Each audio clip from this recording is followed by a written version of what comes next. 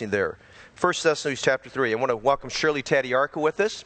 And Shirley, so good to see you. Wish you'd bring your membership back up here. Just move back. It'd be a blessing here. But we're glad to see Shirley here for this next few days here. All righty.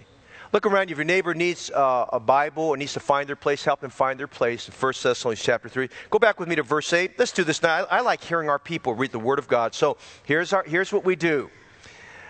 Your portion you read, you need to read loudly and clearly, so loud that you're annoying to your neighbor next to you, okay? And then I'll read my portion. So I'm going to read first. I'll read the even number verses. You read the odd number verses. And then we get the last verse, verse 13, we'll read together. We'll start with verse 8. I'll read, then you guys read verse 9, and we'll alternate, okay? For now we live if you stand fast in the Lord. Congregation?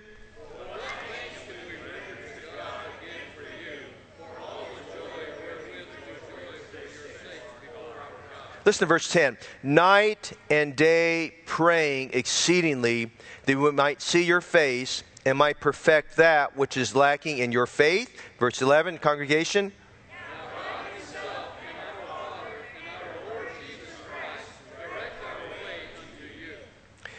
And the Lord make you to increase and abound in love one towards another and towards all men, even as we do towards you. Altogether, to the end he may establish your hearts unblameable in holiness before God, even our Father, at the coming of our Lord Jesus Christ with all his saints. Father, bless your word. We know that it will not return void to you. And we pray that you would refresh us as if we came to an oasis with thirsting hearts. And Lord, that you would just fill us with the water of life tonight. And we pray tonight that you would put a burning in our soul about some things that this passage speaks to us about. Whether it's a child, a new believer, or many who are established in the faith, God, I pray that you'll help us to just approach the Word of God tonight with fear and with trembling, that our hearts be encouraged and you'll work in our hearts. We pray this in Jesus' name. Amen. You may be seated. A game changer is one who steps up and makes a big play that affects the outcome of a game. An example of that would be a game, an Orange Bowl game that happened a few years ago between West Virginia University and Clemson University. I don't know if any of you guys are football fans. I am to some degree, but I don't follow college football as much. I know if you're from the South, everybody follows college football. There's just fanatics about that. But in this particular game, Clemson University was trailing 21-17, but they had made some incredible progress. They had done 4 drives and had gained 256 yards, about 9.1 yards per play. I mean, they were just moving really, really well. And it looked like they were about to get into the end zone. If they got in the end zone with the touchdown and then with the conversion, basically they would have gotten a hand and probably won the game. However, their running back, Andre Ellington, as he was making his way to the end zone, he fumbled the ball. And that's a bad feeling when you're in a championship game. He fumbled the ball, and he's right behind his blockers, so you kind of wonder how he did that. But he's right behind his blockers. He fumbled the ball into the end zone, and the West Virginia player, Darwin Cook, picked it up. And would you imagine this? Darwin Cook made the game change. He ran back 99 yards to score a touchdown and gave West Virginia U the clincher to take that game there. You know, a lot of us grew up during the 90s, of the 80s and 90s, when basketball, the big name in basketball, people like Michael Jordan. Of course, Michael Jordan, when you think about him, he was really the game changer when it came to basketball. And it was in the second game of the playoffs when the Bulls were playing the Lakers that they needed a play from Michael Jordan. If you remember those days, and if you don't, you need to go back on YouTube and kind of look back at some of those games there, because he made some incredible plays. But he made this play where Cliff Livingston, one of the forwards for the Bulls, passed the ball to him. He saw the lane was clear, and if you ever watch Michael Jordan, he was just so flexible in what he did. He made this drive, and then he saw the Lakers forward, the very, very tall forward, Sam Perkins, who, if you remember Sam Perkins, had very, very long arms and reach. He saw Sam Perkins in the way, and he made this, it was only a Michael Jordan type move. He was coming with his right, and he kind of flipped it to his left, and with his left, he made the ball layup, and he made the play, and scored the points over them. It was just kind of the game changer, just kind of electrified the whole crowd or something like that. Game changers are important. A game changer can be a person, activity, or event that changes an outcome.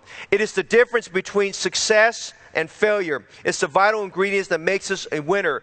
I want you to notice in verses 8 to 13 tonight, Paul gives us a game changer that is essential for a local church. And everything we read about 1 Thessalonians is about the local church. We said this before. Everything we need in terms of doctrine and practices and emphasis is found here in 1 Thessalonians concerning the local church there. And you'll notice as we continue where we left off last week, one of the key phrases that's used 4 times in chapter 3 is the phrase, your faith. Notice it begins in verse 2. He says, and I sent Timotheus, our brother, a minister of God, and our fellow laborer in the gospel of Christ, to establish you and to comfort you, notice, concerning your faith. And then again in verse 4, he says, for verily when we were with you, we told you before that we should suffer tribulation, even if it came to pass, and you know. Probably not the right verse, maybe it's in verse 5. Verse 5. For this cause, when I could no longer forbear, I sent to know your faith, lest some means the tempter have tempted you and our labor be in vain. And then again in verse 7, he says, therefore, brethren, we were comforted over you all in our afflictions and distressed by your faith. In verse 8, for now we live if you stand fast in the Lord. And he talks about your faith. In verse 10, he talks about night and day praying exceedingly that we might see your face and might perfect that which is concerning your faith. Now, we said this last week. The whole emphasis in the first 8 verses of 1 Thessalonians chapter 3 deals with Paul's concern about the faith of those believers. The whole emphasis revolves around discipling and discipleship there. Your faith refers to the foundational grounding of your life as a believer. Your faith refers to how well are you living the Christian life. Your faith refers to how you're doing through adversity, sufferings, and trials. And your faith also refers to the closeness, the depth, and the transparency of your relationship with other people in the church. So when Paul is using the term your faith, those 2 words, he's using 2 words that are all-encompassing about every aspect of the Christian faith. Now, I like that because when I read Paul, even though he was very far away, they were on his heart. He was burdened for them. He was concerned for them. You know, as we grow in the faith, as you have responsibility over people, we should be concerned about the faith of those around. And notice in verse 10, Paul makes mention this verse that we just referenced to here, that discipling here, the discipleship process, there's one element that is the game changer that in everybody's life.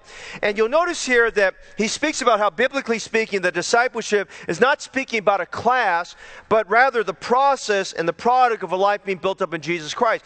And he talks about the one element that's more important even the class itself. He talks about this element of praying exceedingly in verse 10. Would you notice that with me?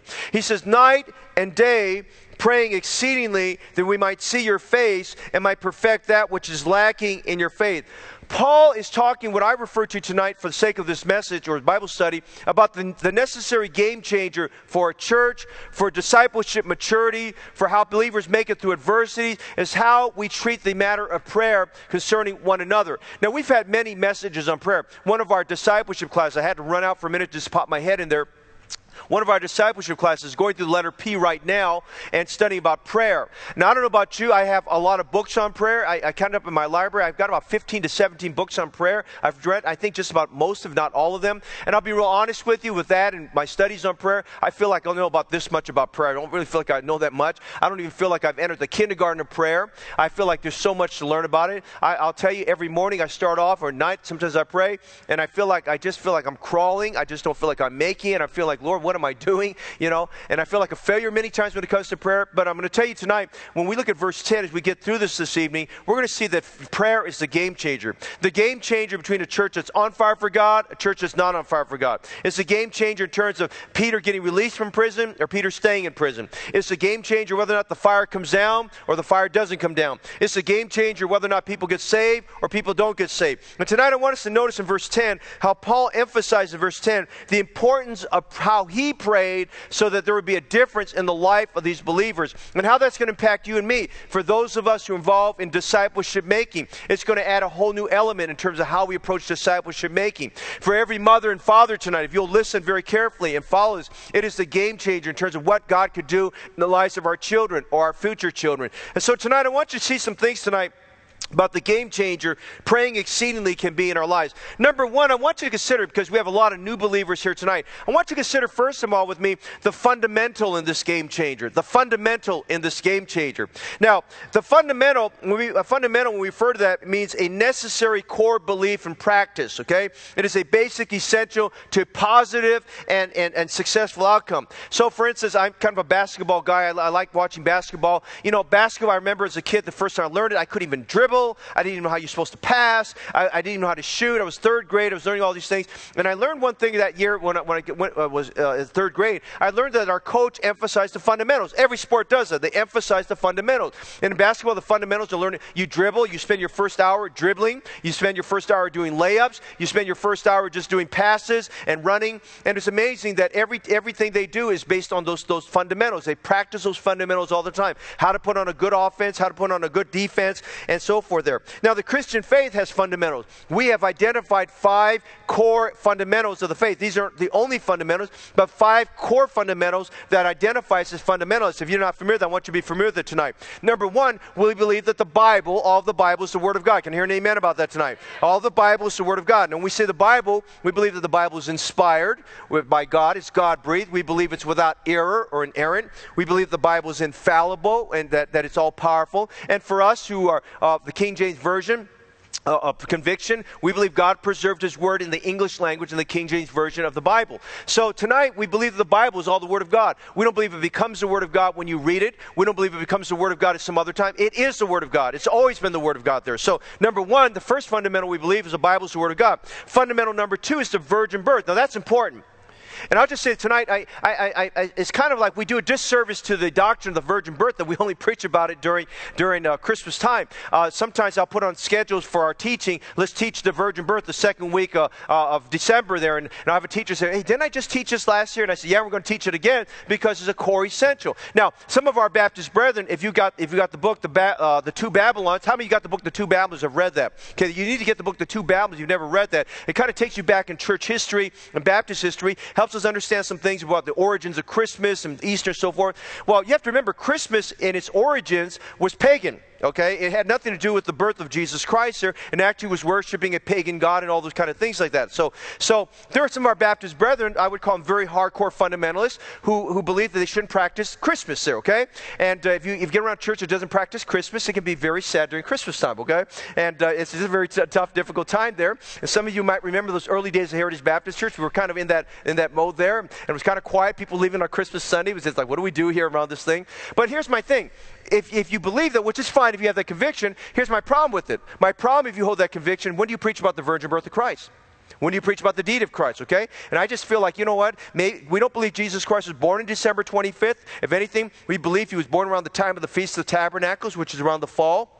But regardless of that, we need to preach about the birth of Jesus Christ. We need to preach about the virgin birth. Now, virgin birth is important because that means Mary did not conceive with a human father. It was a miraculous conception where God, the Holy Spirit, touched her. But that's a core essential. Now, why is that essential? Well, that leads to the third core fundamental. There's the Bible is all the Word of God. There's the virgin birth. There's the sinless life of Jesus Christ. Okay, that's in your notes. Now, why is that important? A virgin birth leads to a sinless life. Hey, everyone here, you're born a sinner. Amen? You and I are born sinners. Why? Because our parents were sinners, okay? And so, but Jesus did not have a sinful father. The Heavenly Father is His Father. And so He could claim rights to his association, relationship with God the Father. But we believe in the sinless life of Jesus Christ. Fundamental number 4 is the vicarious death of Jesus Christ. Now, vicarious means His substitutionary work. He took our place. He took our place and died on the cross. We believe that without the death of Jesus Christ and His shed blood, we could not have atonement for our sins. And then fundamental number 5 is the bodily resurrection of Jesus Christ. Now I say bodily resurrection, that's important for those who are not familiar with that, because there are those who teach a spirit resurrection. Now, he rose bodily. He didn't rise in spirit, He rose bodily. Amen? He rose bodily. That's right there in the Bible, that He rose a physical resurrection there, okay? Now, those are fundamentals about our faith. But I want you to notice in the context of what we're looking at tonight, prayer is a fundamental of our spiritual life. If you don't pray, you're spiritually dead. You don't pray, you don't have a spiritual life. Now, don't take that wrong. You're going to see this. We see this tonight. Someone has used the analogy, prayer is to the spiritual life like breathing is to our physical life. You need to breathe to live. You need to pray to live. Now, I want you to notice some quotes. You perhaps have not seen these quotes before, but D.L. Moody said this. This is so important about prayer. Dwight L. Moody said this: I'd rather be able to pray than be a great preacher. That's a great thought. I'd rather be able to pray than to be a great preacher. Jesus Christ never taught his disciples how to preach, but only how to pray. Now, I want you to notice some things, because some here tonight, you're growing in the faith. You're starting the faith. And if I had to identify probably one of three areas where many believers are struggling or have some difficulties in, right at the top of the list would be this matter of prayer. So I want you to see some things why prayer is important to us. Number one, prayer is essential as a game changer for our daily fellowship. We need prayer as our daily fellowship with God. Now, someone said this: if God is your father, please call home. That's a great thought, amen? If he's your father, call home. The Bible says in Mark 1:35, and in the morning, rising up a great while before day, he went out and departed to a solitary place. And what did he do? There he prayed. Well, if Jesus thought it was important to get up before the sun to pray, I think that's a model for us. Amen? It's a fundamental, okay, for our daily fellowship, okay? You would not have a good marriage if you get up in the morning and all you do is say to your wife, and you keep doing that, man, you can be in the doghouse before long. Amen? You men better say amen to that, okay? Or if you just, if you kids, you young people, you get in that teenage mode, you just look at your dad, well, your dad's going to take you behind the shed and there ain't going to be no more because it's going to be, you're going to be, ow, after that, right, Need it for our daily fellowship. Hey, listen to what Henry Ward Beecher said. This is great. Let the day have a blessed baptism by giving your first waking thoughts into the bosom of God. That's great. The first hour of the morning is the rudder of the day. That's great. John Bunyan, I love this phrase he said, we've quoted before. He who runs from God in the morning will scarcely find him the rest of the day. Prayer is a game changer for our daily fellowship. But notice, secondly, prayer is a game changer because of the dynamic of faith. We need prayer because it is the dynamic of faith. Hey, you're not going to exercise it. I'm not going to exercise any kind of faith without prayer. Again, Hebrews 11:6. Without faith, it is impossible to please Him. How many want to please God tonight? Amen? You want to please God, right? Without faith, you're not pleasing Him. Now think about it with me today. How do we exercise faith today? How are we going to exercise faith tomorrow? How are we going to exercise faith the rest of the week? Without faith, it's impossible to please Him. But notice this.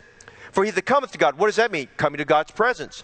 He that cometh to God must believe, that's faith, that He is. Now, by the way, tonight, He's the God who is, amen? Not the God who was, He's the God who is, amen? He's faithful and just to forgive us our sins. He's able to do exceeding abundantly above all that we ask or think. He is God on the throne. He is, not He was, okay? Or He will be. He is, okay? That he that cometh to God must believe that He is, and that He is a rewarder of them that diligently seek Him. What's that talking about? Prayer. The dynamic of faith is through prayer. As someone said this, prayer is not an escape from responsibility. It is a response to God's ability. Somebody else said this, our praying should be the prayer of faith, not faith in prayer. A lot of people say, well, I have faith in my praying. No, you need to pray in faith. Amen? By the way, okay? James chapter 2. In James chapter 2, he talks about faith without works is dead. How many are familiar with that? Amen? You know what he's talking about there? Because everything about James, every chapter in James deals with prayer. Faith without works, you know what he's saying?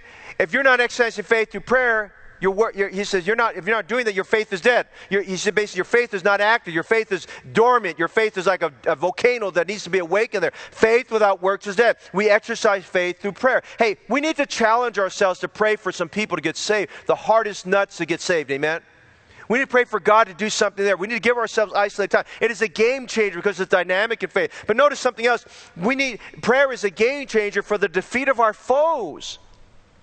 We're not going to win the spiritual battle with guns and bullets, for we wrestle not with flesh and blood, but against principalities, against powers, against the rulers of the darkness of this world, against spiritual wickedness in high places. Notice the defeat of our foes. Verse 5, Paul said this, for this cause, when I could no longer forbear, I sent to know your faith, lest by some means the tempter have tempted you in our labor being. Hey, Paul was very cognizant of the real devil. The devil is real. He is a foe. He's a spirit being, but he's a very powerful spirit. Now, thank God he's not greater than Jesus, amen? You are of God, little children, because greater is He that is in you than he that's in the world. 1 John 4:4. But we must recognize that he is a foe that we must contend with. And every day we must call upon the God of peace. As Paul said in Romans 16, we must call on the God of peace to bruise Satan under our feet shortly. There's a story there in Joshua chapter 10. With 5 kings, the Canaanite kings went to battle against Joshua there up on the mountain. And Joshua chased them. And that was the story there where Joshua prayed for the sun to stand still for an entire day. And God held the sun still. And those 5 kings, they ran and they hid themselves in caves. And Joshua told his captains, he said, hey, I want you guys to roll some stones and block those guys in so they don't run out so we can finish our campaign. They finished their campaign. Then they brought those men out. And he took all of those kings and he put them down on the floor. And he told every one of his captains, put your foot on their neck. He was demonstrating them that you have power and victory over the foe. Listen, prayer is our means by which we put our foot on the neck of Satan there. And so you notice Ephesians 6:18, praying always with all prayer and supplication in the Spirit, and watching thereunto with all perseverance and supplication for all saints. Now you'll notice this tonight. Wherever in most cases you have prayer mentioned in the spiritual warfare, it's always accompanied with watching thereunto. In other words, being vigilant, being careful, not being presumptuous, not taking anything for granted. Hey, thank God, when you have a great season of prayer, don't you feel like, man, you've met with God? Amen? You have a great season of prayer. Don't you feel like, man, just God came down and even your room smells a little bit better. Amen. You know that God's been in there, okay? And you just feel like everything's been good. But you know, if we're not very careful, if we're not watchful, the devil's going to seize upon that moment. We took our eyes off the Lord and he's going to attack us right at that moment there and we could stumble there. And so we see here in Ephesians 6, he talked about the whole armor of God. And so for the defeat of our foes, he tells us we need to put on our feet need to be shod with the gospel of peace, and we need the shield of faith, and our loins girt with truth, and our breastplate of righteousness, the helmet of salvation in our head, and the sword of the Spirit in our right. But we need to bind each piece with praying with all prayer and supplication of the Spirit. So we pray, notice in Ephesians 6:18, it's praying for others. Spiritual warfare is realizing you're making supplication for others. Abraham, when he prayed for Lot's deliverance, he was in spiritual warfare as he's praying there. Notice this quote. Someone said this, the devil laughs at our toil, mocks at our wisdom, but he trembles when we pray. We see the fundamental of prayer. Somebody wrote this down as a prayer. I want you to listen to this very carefully. Would you notice this in your notes? He prayed this, Lord, when we are wrong, make us willing to change. And when we are right, make us easy to live with. Have you ever prayed that prayer? That's a prayer of humility. Lord, when we're wrong, make us willing to change. You know what people do when they're wrong? They leave. They abandon. They desert. They go away. Why? Because their pride gets in the way. And when they're right, they like to just, kind of emphasize that to the other person. And you know what this prayer says? When we're right, help us to be easy to live with. That's something just for us to learn tonight as we think about the fundamental of prayer. Prayer is a fundamental game changer. Number 2, go with me and look back at verse 10 again. He talks about the fundamental prayer. Would you notice in verse 10 the frequency in prayer? Now, I believe everybody in this room believes in prayer. But how many of us believe, as Paul did by conviction, to pray night and day? And you look at the reference here, the context is we're getting into this now. The context of this is praying for the faith development of believers that he loved. This is why this church was such a dynamic church. That's why we read chapter 1, 1 Thessalonians. What an incredible testimony this church had. But Paul's writing to them, and he says here in verse 10, night and day praying. Night and day praying. True ministry is night and day. I think in our Bible college, the world changes as we roll back out our Bible Institute. We're going to change a little bit. But I think our Bible colleges today need to emphasize to students in training that ministry is night and day. Amen? Ministry is night and day, okay? Ministry serving God, you're on call all the time. It's not just medical professionals and public safety people, first responders that are on call all the time. Hey, all of us serve Jesus Christ. We're on call all the time, amen? And night and day. And Paul believed this so much. Look at earlier in chapter 2. Look what he said in chapter 2 in an earlier verse here. We talked about this a while back there. He said here in chapter 2, verse 9. For you remember, brethren, our labor and travail, for laboring night and day. Because we would not be chargeable unto any of you, we preach unto the gospel of God. Paul spoke about night and day he labored and served God. And that's not the only time he did that. He talked about in the morning, he talked about here in verse 10 of chapter 3, night and day he prayed. Now this guy was busy. Paul had a busy schedule, but he made time. He purposely made time. He knew there was a spiritual battle going on. He made time in the morning. He made time at night. And I believe when he speaks about night, it may be perchance that Paul was praying when everybody else was sleeping. You go back to Acts chapter 16, when the vision came to Paul there down at Troas. I believe that was at night while he was praying. Some of his great visions that Paul got, he got while he was praying. We see over in Acts chapter 18, when he was at Corinth, and in his heart, he was wondering, now, Lord, we're seeing people saved, the church just got started. Am I going to have to leave again, Lord? Are they going to stone me again? Are they going to throw me out? And God appeared to him in a vision. I believe all those great visions he got came during his times of prayer. I think God was clarifying them. I think a lot of times when we're confused, I think a lot of times we're not sure what to do. We need to spend seasons of prayer so God unclutters our thinking. Amen? He needs to unclutter our thinking and to help us get clarity in our thoughts and clarity in our mind. I'll tell you, almost all my messages, I'm just cluttered in my thinking. It's not until I have a season of prayer that God unclutters my soul and unclutters my mind, so I'm clear in my thinking and I get the mind of God. I can't explain it. I don't understand it. You can ask the preachers here. They don't understand it either. And if you do understand it, you're being proud and you're not being truthful. Amen? And I think tonight that we just understand there's some things that God just shows us through prayer there. Now notice some things here. Psalm 55 verse 17. David said this during time of great trial. Evening, that's interesting. Evening and morning and noon will I pray and cry aloud, he should hear my voice. Now what was the context of that? The context here is casting his burden upon the Lord. Evening, morning, and noon. You're carrying a great burden tonight. You need to be praying to God. Get off the chat lines. Amen? Stop writing Ann Landers. Talk to God. Amen? Evening, morning, and noon, okay? Lamentations 2:19. Look at Lamentations 2:19. God gave me this in my devotions last year. Boy, it burned in my heart. Changed my prayer life last year. He says, arise, cry out in the night. And the beginning of the watches. Now, the beginning of the watches is 6 p.m. First watch. 6 to 9, first watch. 9 to 12, midnight, second watch. 12 to 3 is the third watch. Fourth watch, 3 a.m. to 6 a.m. Watches, arise, cry in the night. In the beginning of the watches, pour out thy heart like water before the face of the Lord. Lift up thy hands towards him for the life of thy young children. Hey, listen, I wish I read that verse when I was raising my children. He said, you better lift up your hand. And there, the context, of course, is God's talking to Jeremiah, was Jerusalem had been taken, been overcome by the Babylonians, and he talked about the solitary city. He says, hey, you leave, and Jews were taken to captivity. He says, lift up your hands towards him for the life of thy young children that faint for hunger in the top of every street. Hey, we ought to be so sensitive about the spiritual need of our children, spiritual need of the people we're ministering to, that we sense there's a hungering in their soul that only God can meet. Amen? And so we look at here, he's talking about praying there in the evening, morning, noon. Look at Daniel 6:10. When Daniel knew that the writing was signed, he went into his house. Now what writing is that about? Well, they passed the law. His peers passed the law. It was illegal to pray. By the way, I don't think we're far from that here in America. Amen? Don't think that just because we may have a conservative majority in the Supreme Court that they're going to side with the believers. I'm not really sure that's going to happen. And he says here they passed the law. His peers passed the law to make it legal to pray because they went after Daniel. He's the only Christian among all those other pagans there. Notice chapter 6, verse 10. Now when Daniel knew that the writing was signed, he went into his house, and his windows being open, his chamber towards Jerusalem, he kneeled upon his knees 3 times a day, and he prayed. Later on, Paul would say in 1 Thessalonians 5:17, praying without ceasing. I think he had the idea of what he said in chapter 3, verse 10.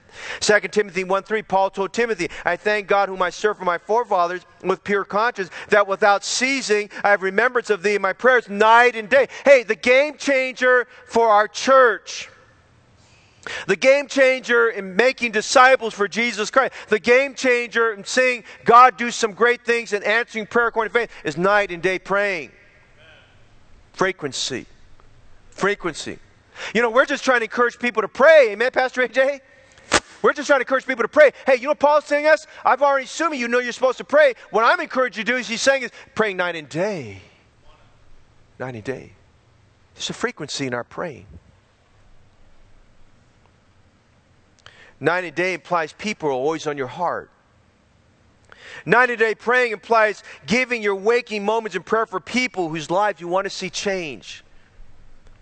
90-day prayer implies a consistent, unstoppable discipline where nothing interferes with your time with God in prayer. We see the fundamental in this game changer. We see the frequency in this game changer. We look at verse 10 again. Would you notice the fervency in this game changer? He says night and day. Would you notice these two words?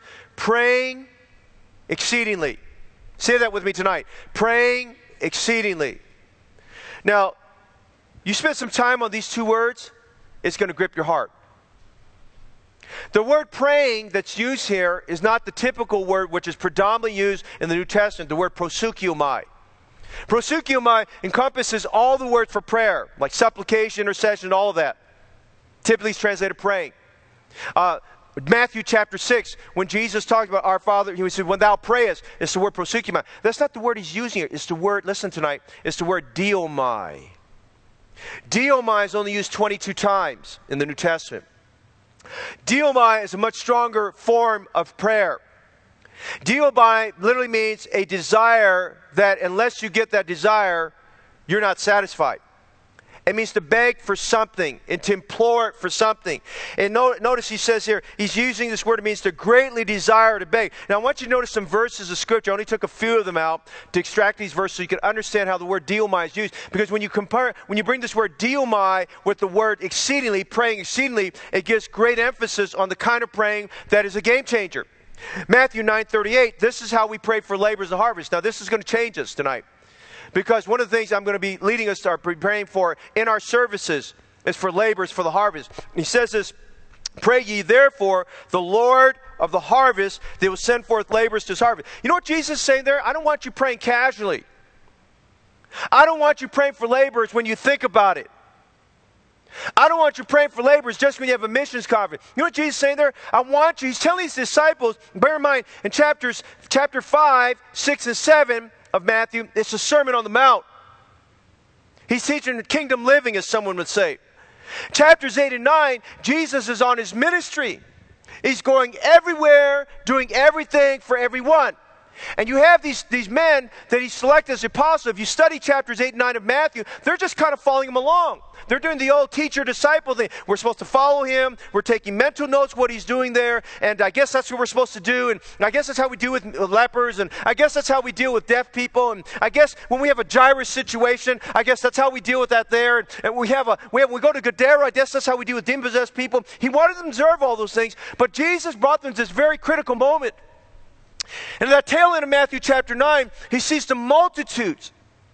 And his heart is breaking for these groups of people. He describes them as sheep without a shepherd. And you don't understand unless you're shepherding. They're wandering about. They were aimless. They were wandering. They were lost. They were sheep without a shepherd. And he made this statement which leads into chapter 10 of Matthew, where he calls out these men and he tells them, you're now in the ministry and this is what you're going to do, because he wanted to catch the essence of ministry. You know what he's saying here in chapter 9 verse 30? And this is why the church exploded in the book of Acts. He says, I want you to greatly desire and beg in your praying for laborers for the harvest. Now the reason why, and I take responsibility for it myself, the reason why our generation is not sending out more missionaries, the reason why we're not seeing more men called, the reason why we're not seeing more men getting the desire, the reason why families are going away and seeking something more worldly for their behalf instead of doing God's will, I'll tell you the reason why. We are not begging God sincerely, as Matthew 9:38 says. We're not praying sincerely. God, send laborers to the harvest. We're not begging for it. When you go to Acts 13:1, the cradle for modern missions there, we find the 5 preachers there, Paul, Barnabas, and 3 other men. The Bible says they're fasting and ministering to the Lord. You know what they're doing there? If you study very carefully, they're praying for God's will to be done. They're doing this. And the Holy Spirit tapped them on the shoulders. You two guys are going to go. Praying. Diomai, begging. Look at Luke 22:32. This is what he told Peter. But I've prayed for thee. Whoa. Now that's a different dimension to it. I'm begging God for you, Peter. I'm greatly desiring God to do something for you, Peter. I prayed for thee that thy faith fail not. Now, if anybody knew Peter's propensities to fall, Jesus did. Amen. By the way, if anybody knows your propensity and my propensity to fall, Jesus does. Amen? I beg God for you that thy faith fail not. Look at Acts 4:31. We saw this a few weeks ago when I was preaching from Acts chapter 4. And when they had prayed, they were begging God. What was the church doing? The church was concerned. They were being censured. In fact, they were censured. Don't preach anymore in that name. Don't accuse us of being accomplices to putting him to death.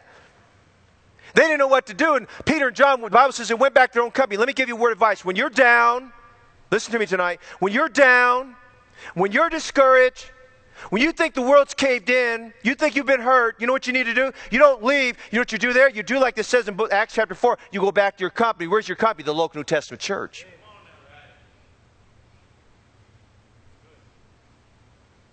They went back to the church. And so they went there and they started praying. And the Bible says in Acts 4:31, are you there? Say amen. Amen. When they had prayed, the whole church was begging God. What were they begging for? Boldness. Boldness. Power. Grace.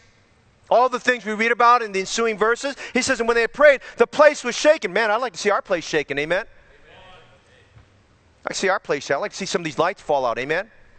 And let the AV guys put it back. Amen. You know, whatever there. Okay. When they had prayed, the place was shaken where they were assembled together. Hey, I like that. The church was assembled together and they were praying with such an earnestness. They were begging God for power. The place was shaken. Hey, most of us in our praying, the place is taken. The place is not shaken.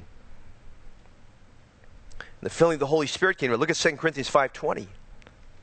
Now we are ambassadors for Christ as though God did beseech you by us. Notice Paul said this. We pray you, we beg you in Christ's stead. In taking Jesus' place. Be reconciled to God. The first word is praying. Would you notice the second word? We're talking about fervency. Are you there? Second word is exceedingly.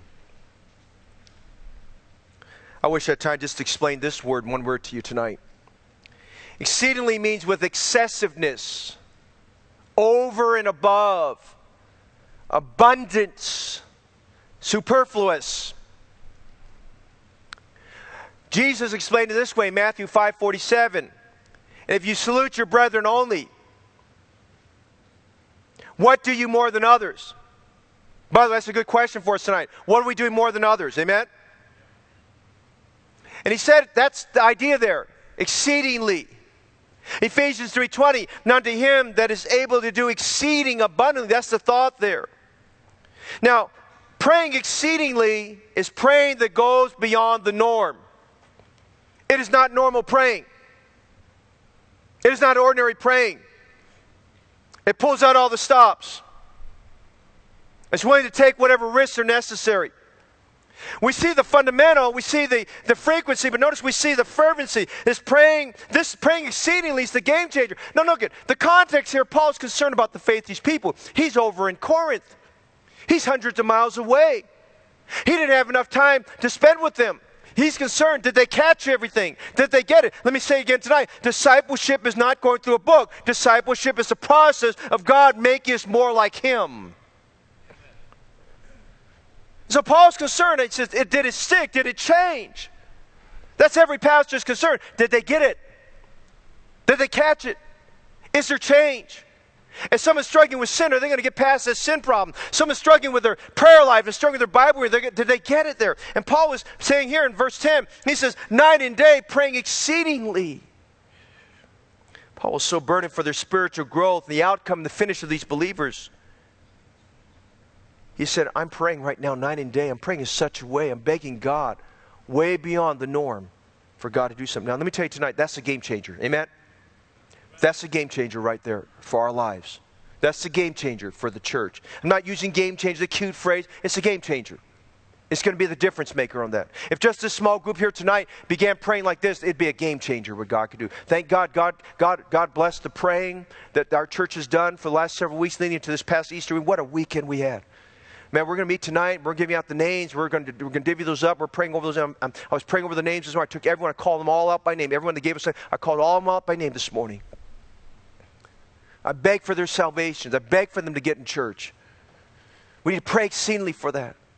But you notice in verses 10 to 12, we see this. We see the fundamental. We see the frequency. We see the fervency. But you notice the focus of his praying now. Now, we know, I began by just kind of starting us off by saying there's the fundamental of prayer Prayer is a fundamental game changer. I talked about prayer, the frequency for this game changer. It's night and day praying. I talked about the fervency. He said praying exceedingly. Now let's go down and see how he prayed for them and what he prayed for them about. Now this is going to help us tonight, because we need to, as we study the Apostle Paul's prayers and Jesus' prayers, and we think about great Christians who prayed, they give us a pattern, they give us a model for which how to pray for people. Okay. So I want you to notice the focus there. He says in verse 10, night and day praying exceedingly that we might see your face and might perfect that which is lacking your faith. Now, notice verses 10 to 12. He's going to identify for us the specific way in which he prayed. Number one, would you notice letter A? He prayed for a providential crossing.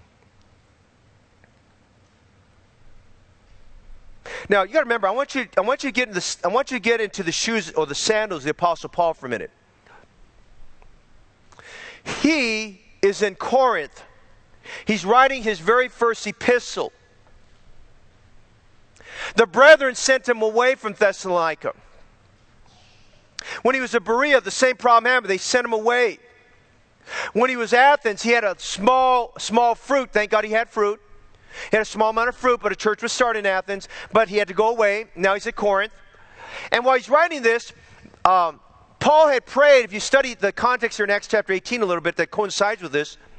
In Acts chapter 18, Paul had just started to see this church birth at Corinth. And I referenced it earlier. He began praying, and I think it's in verse 10 or so in Acts chapter 18. He starts praying, and in his heart of hearts, Paul's basically wondering, God, am I going to have to move on again? Lord, is this going to happen here? And God gives him this vision. He stays for 18 months, which is a blessing there. He stays for 18 months. And during that time, Paul's writing to this church at Thessalonica. And notice in verses 10 and 11, he makes some astounding statements because he wanted very badly to go back to Thessalonica to be with the believers. Now, how do you know you're supposed to be in the ministry? If you meet all the qualifications, how do you know you're supposed to be in ministry? When people are on your heart and you can't get them off your heart and mind. That's how you know. You wake up with them on your heart. You go to bed with them on your heart. You wake up in the middle of the night several times with them on your heart. They're on your heart day and night. When something happens, it affects you in a way it doesn't affect somebody else there, okay? So notice what happens here. Paul said this. Look at verse 10. 90 day praying exceedingly that we might see your face. Now, a lot of us, well, not me at least, but some of you are involved with FaceTime, okay? You know what Paul's doing here? He said, I needed some FaceTime with these believers. I miss them. I want to see them face. He wasn't content just writing and saying, I hope they read my memo. I hope they read my next book. No, he said, I want to see you so I can see what God's doing in your life. I want face to face. I want to see exactly what's going on. I want to see the smile on your face. I want to see what's happening in your life there. He says that we might see your face. Now notice how he prayed in verse 11. Now God himself. He wasn't looking for someone else to open the door. He was asking for God to open the door. God himself and our Father and our Lord Jesus Christ direct our way unto you. He's praying for a providential crossing. He's asking God to make possible for him to go back, to cross back over the water, to get back over there to Thessalonica, to spend some time with these believers. You know, the hostilities he had seemed to close the door for him to go in there. He wasn't sure. So he's praying earnestly, Lord, give me some face-to-face time. Hey, I pray that for some of our churches and places right now around the world. There are places I hope in my lifetime I get to go to. There's some places I don't think I'm going to be going to. Right now, I don't think Sri Lanka would be a place to go to right now with everything going on in Sri Lanka right now. But if God opened the door, if I knew that's what God wanted me to do, I'm going to go through. I'm not going to worry about all the bombings and all that kind of stuff because I know God's in that matter. But I'm going to tell you tonight, there ought to be this desire that we want to be there. We want to see those men. Now listen, you're in serious trouble. If you're in the ministry full time, you're in serious trouble. When you lose that heart for people, you're in serious trouble. When you don't have that desire like Paul, night and day praying that I might see your face and spend time with them there, okay? And here's what Paul's saying. He was praying for a providential crossing. He wanted to be with them. He prayed earnestly, Lord, I need to be with them. And he said, you know what? I'm not going to try to manipulate things on my own. It has to be God that opens the door. God was the one that closed the door for me to get out of here. So I'm going to trust God that God's going to open the door. Now, that's great missionary praying, okay? That's great missionary praying for us to pray for God to open doors in countries where the gospel is forbidden or maybe there's some hardship. We need to learn something from Paul's prayer. That's how we pray for doors to open there. No wonder God wrote that letter there to the church of Philadelphia there in Revelation 3, and I set before you an open door. I believe most doors are open because somebody prayed for that. And if by chance God opens the door, he wants us to pray for more open doors. Amen? But that's what he wants us to do. Now, Paul prayed. His focus here was for providential crossing. He wanted to get that. Now, let me tell you something. Sometimes Sometimes, it happens in every church, there may be a little bit of a barrier between you and someone else. And sometimes it might be a misunderstanding. A lot of times it's a misunderstanding. Wrong perception. And you know, when God moves in our heart that we need to fix that, by the way, you need to obey Him if He says you better fix that, amen? Okay? Then you know what we need to pray for? God, I need you, or you know that needs to get repaired. What you need to pray for is, God, help Him open that door, because it needs to be you that opens the door, not me pushing some doors open there, okay? A lot of times people say, well, I feel like I prayed, I need to go there. A lot of times it's someone pushing the door open. Hey, listen, if God didn't open that door for you, if God didn't make it very clear to you, then you better not go through that door, amen? Because you're going in the flesh, not going in faith. And Paul's saying, I'm going to trust God by faith. I'm praying exceedingly that I'll be able to see your faith. Now, he prayed for a providential crossing. Quickly, notice the second thing he prayed for. Look at verses 10 and 12. And this is the part I want you to grasp tonight. He prayed for a providential crossing, but notice secondly, he prayed for a passionate Christianity.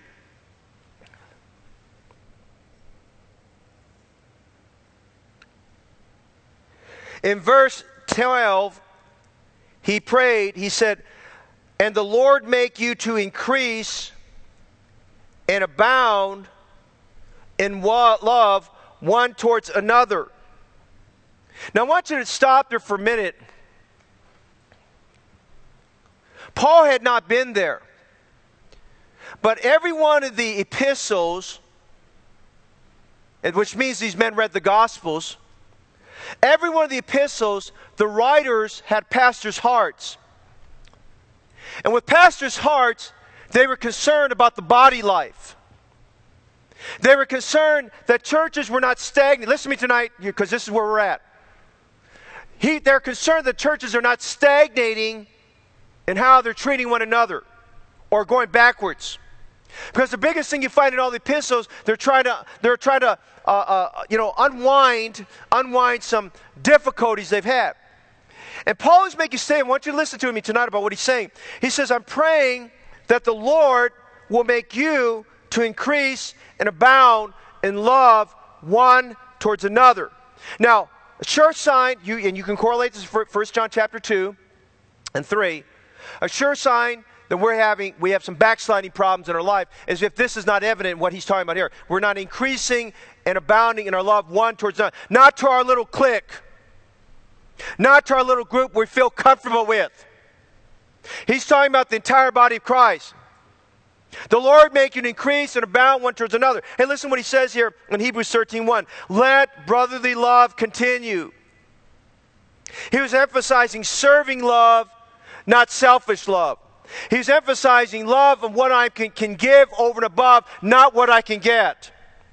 He was emphasizing sacrificial love, not superficial love. Now, why is it important? Because that says something about the maturity, about the strength, about the ongoing, the forward going of a church. It says something about where that church is at. How are they progressing according to 2 Peter 1 and growing in their faith? Are they adding to their faith there with the ultimate end, getting to charity there, okay? John 13 verses 34 to 35. Look what Jesus told them in the upper room. A new commandment I give unto you, that ye love one another as I've loved you. Well, you say, why did he tell them that? Because leading into that, they were fighting among each other, amen?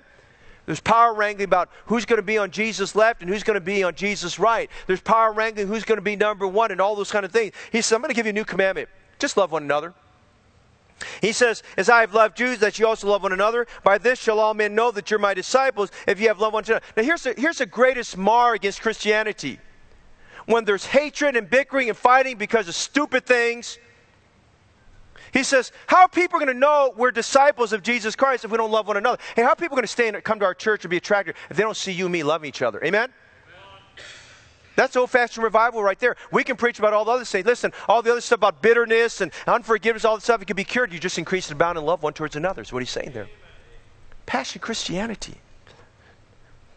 So let's ask ourselves a question. Let's circle verse 12.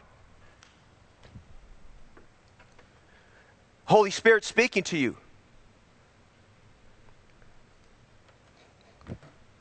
Am I increasing and bounding my love one towards another?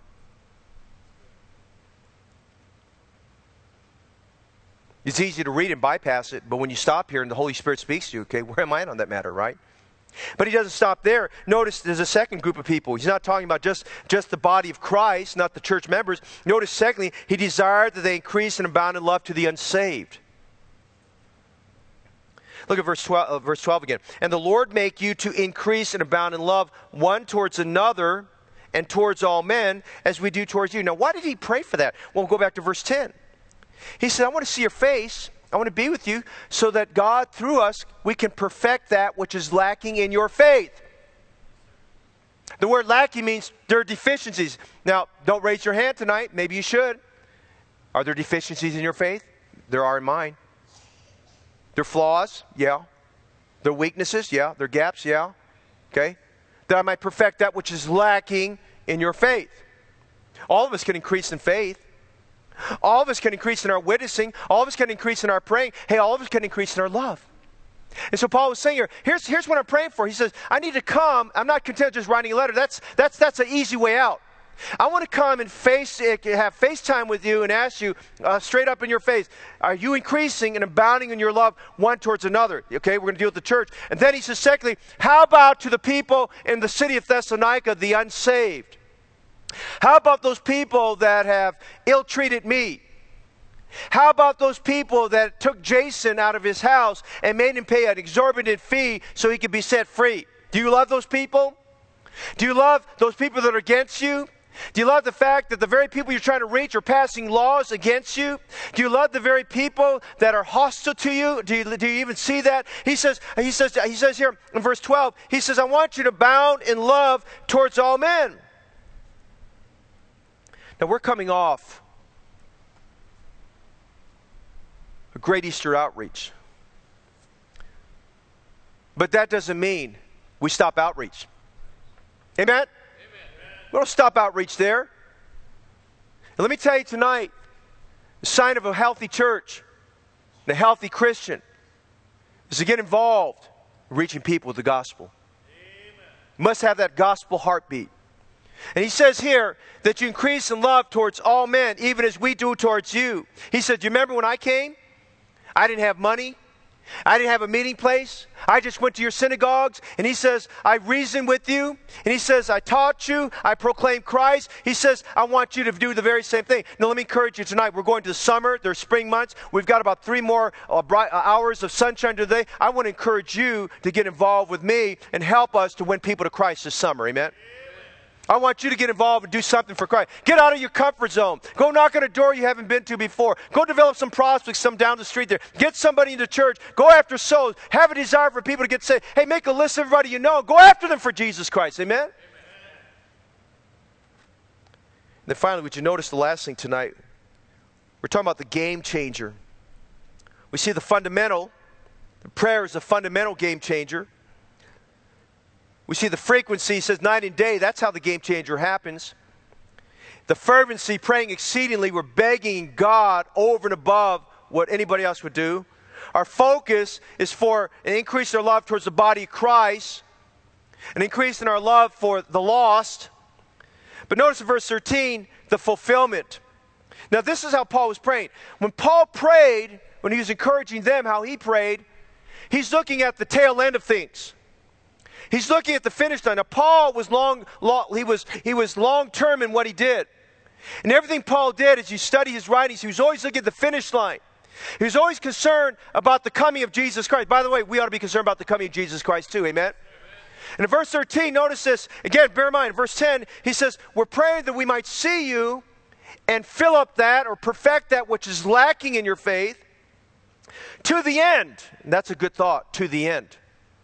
To the end, he may establish your hearts, and I want you to underline this phrase, your hearts unblameable in holiness. Now, he's not talking about their faith, even though that's the reference there. He's talking about their hearts. And when you write this in your Bible, write this in your notes, he's talking about their attitude. He's talking about their attitude. Write that down, please. To the end, he may establish your hearts unblameable in holiness. He says, you know what? I'm worried. I'm concerned. Jesus is coming. We're going to heaven. Thank God we're going to heaven. Amen? But he said, listen. Are you allowing God to do that good work in you until the day of Christ? Philippians 1:6. You allow Him to do that good work in you? Is God working in you both to will and to do of His good pleasure to the day of Christ? Is God have full liberty in your heart? He says, I'm praying there's something lacking in your faith. Because He says to the end, He says, I'm looking at the finish line. He says, hey, church of Thessalonica, I'm not there. And I'm getting reports. And I'm concerned. And I'm looking from a distance.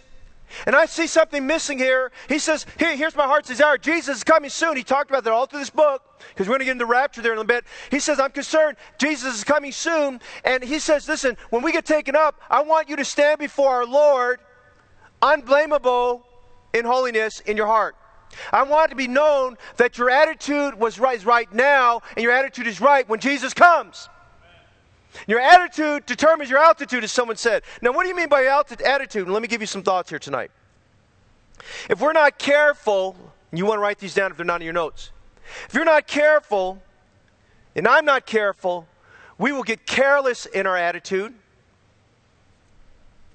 We can become conceited in our attitude. That means we get puffed up and proud. We can become complacent in our attitude. And that's a big problem with Christianity today. We're just kind of floating along. We can become cantankerous or bitter in our attitude. Amen? Sour-faced Christians.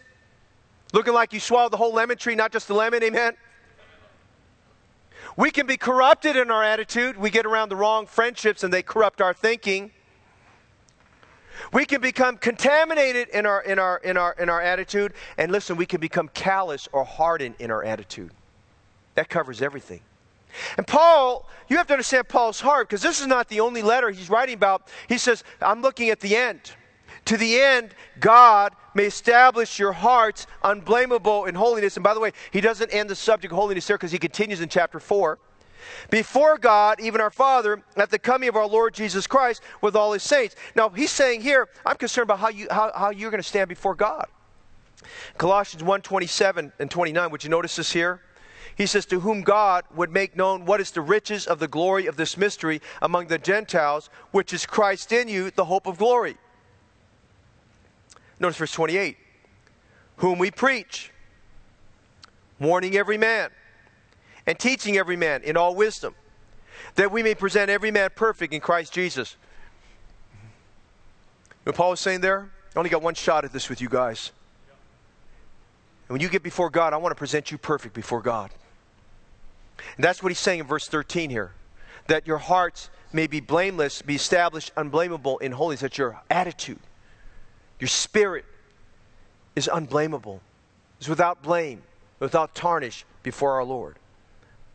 I'll put this in my notes, it's in your notes. What happens in your heart is what is happening in your life. What is happening in your heart is what is happening in your life. Prayer is a game changer. We pray for God's best in the life of His people. I want you to look around the room tonight before you leave. And other than your family, I want you to look for somebody that you don't know very well. And you'd covenant this week for the next 7 days to pray for that faith of that person. You say, well, I don't know anything about them. Paul tells us how to pray for them, how to pray for one another. Prayer is a game changer. 1945, in Germany, in the Rhineland region, the U.S. Army's 35th Infantry Division was pushing through woods and towns trying to follow up on another company of soldiers that were ahead of them. And the report came in that the company that was ahead of them had incurred severe casualties, a lot of wounded. And they went through this thickly wooded area. When they got there, they saw this kind of a stone house, kind of a cottage there. And in the field right in front of it were all these bodies, which were American soldiers strewn all throughout all that field there. And they were having a hard time as they saw that, recognizing this is an open field. There's nowhere for us to run for cover.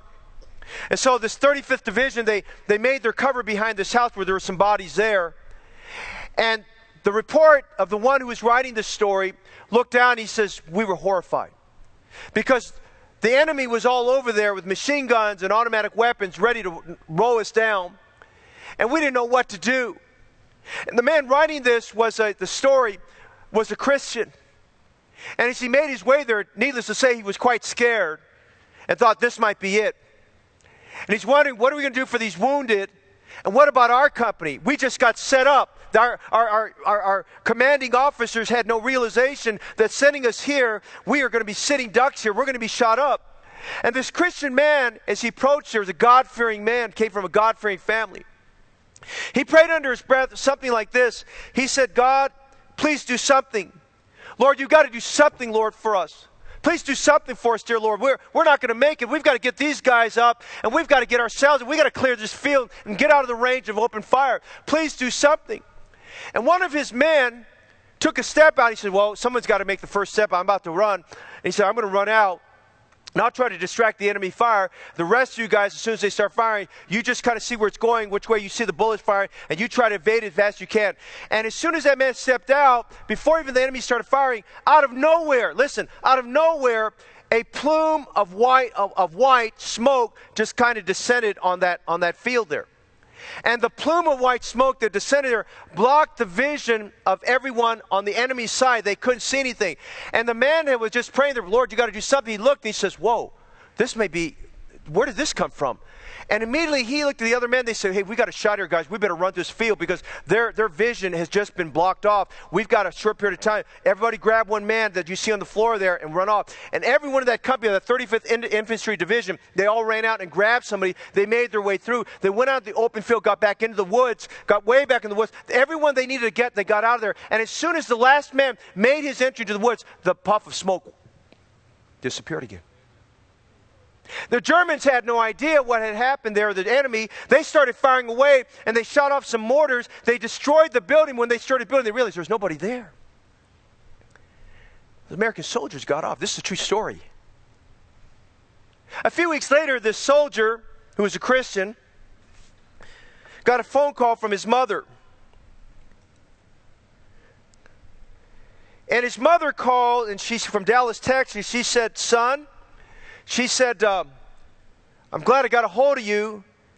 She said, what in the world was happening where you were at on March 9th? Now, all those men, they didn't know what was happening, but all of them were saying this. Now, this is back in the days when people were a little more God-fearing than today, okay? They were saying, this must be from God. His mother called him and she said, son, what was going on March 9th? And he described the situation. He told her what's going on. And this is what his mother said. She said, son, do you remember Mrs. Tankersley from our church?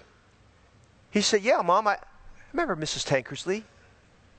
She said, Mrs. Tankersley was asleep, and at 1 o'clock in the morning, U.S. time, Dallas, Texas time, she felt a jolt that woke her up. In her heart of hearts, God was telling her, you better get on your knees to pray for this young man. Before she got on her knees, she called the lady, the mother of that young man.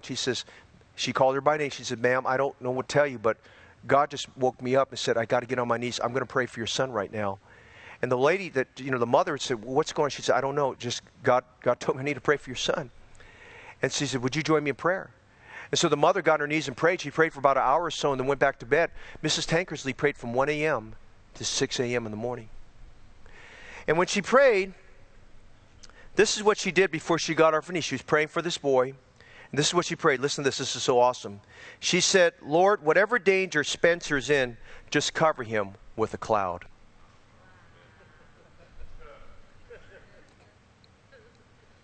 How many believe prayer is a game changer? Whatever trouble he's in, Lord, cover him with a cloud. True story. True story. Prayer is not a futile exercise. It's the exercise of faith. It's getting hold of God. But tonight, we see a dimension of prayer that far exceeds what we're used to. Night and day, praying exceedingly. He speaks about the fundamental. He speaks about the frequency. He speaks about the fervency.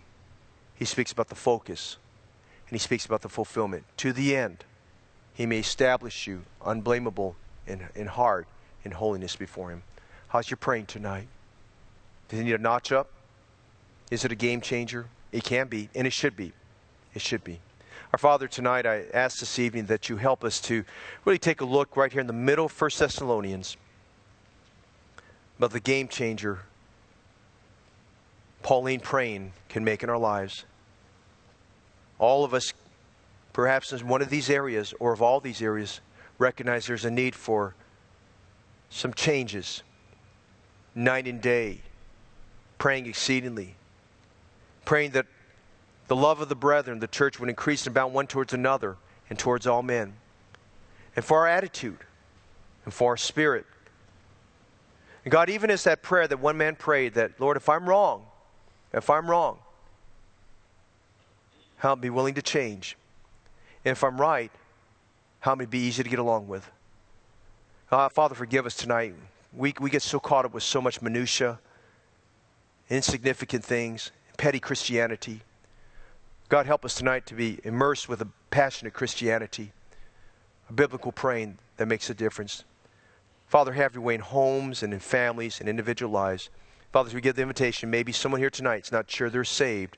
I pray before they leave tonight that they would trust your Son, Jesus Christ, as personal Savior. Father, have your way tonight in us in Jesus' name. Now, as we stand, the piano's going to play. I'm going to urge us to stand. If you need to come tonight, how about just commit yourself, as Paul did, to praying exceedingly tonight. Would you do that this evening? To praying exceedingly night and day. There's some habits about our praying needs to change. Some habits that need to change. Praying exceedingly. We need to pray for God to do some things. I mean, God can change things. God can change things. If some old crusty sinner needs to get saved, God can change them. But you know, a lot of times our praying, the most important person that needs to change me. Needs to change you. Would you let God have His way tonight? God can change our church. We need to pray for God to send laborers to the harvest. We need to pray for boldness and power. We've got to the place our circumstances are bigger than God when God is bigger than our circumstances. Let's do that tonight. What a game changer. The fundamental is prayer. The fervency is prayer. The frequency is night and day. The focus is for one another. That's what we need to pray for tonight. We don't need more buildings and all those things, even though we probably do. But we need to increase and abound. That's how we measure. That's the benchmark of Christianity, that we're increasing and abounding in love one towards another and towards all men.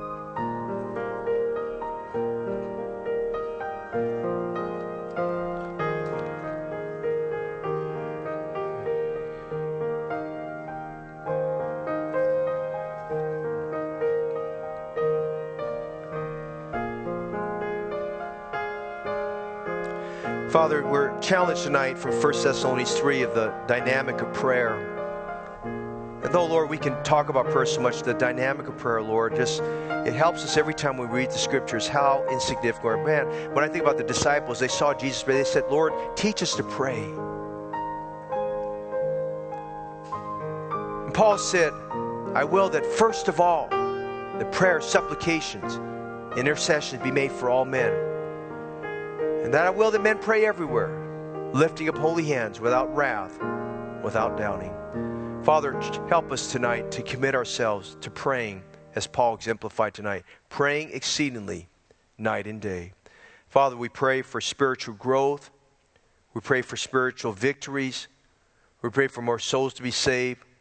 We pray, God, that in each of our church ministries we'll see changes that are beyond us, even beyond what we pray for, because you promise to do exceeding abundantly above all that we ask or think. Thank you tonight for, Lord, what we've studied and heard, and I pray that tonight that we'll apply this for transformation for your glory. Dismiss us with your blessing. I do pray tonight and beg you this evening, Lord, that you'd send laborers from this church into the harvest field. I pray for laborers, God, around the world, and laborers for church extension ministries, and Lord, for pastorates and churches we could start. I pray that you send forth laborers. Lord, the demand exceeds the supply. And God, we need to do something about it. You told us to pray about it. And so that, Lord, we can find the leading of the Lord. Have your perfect way, we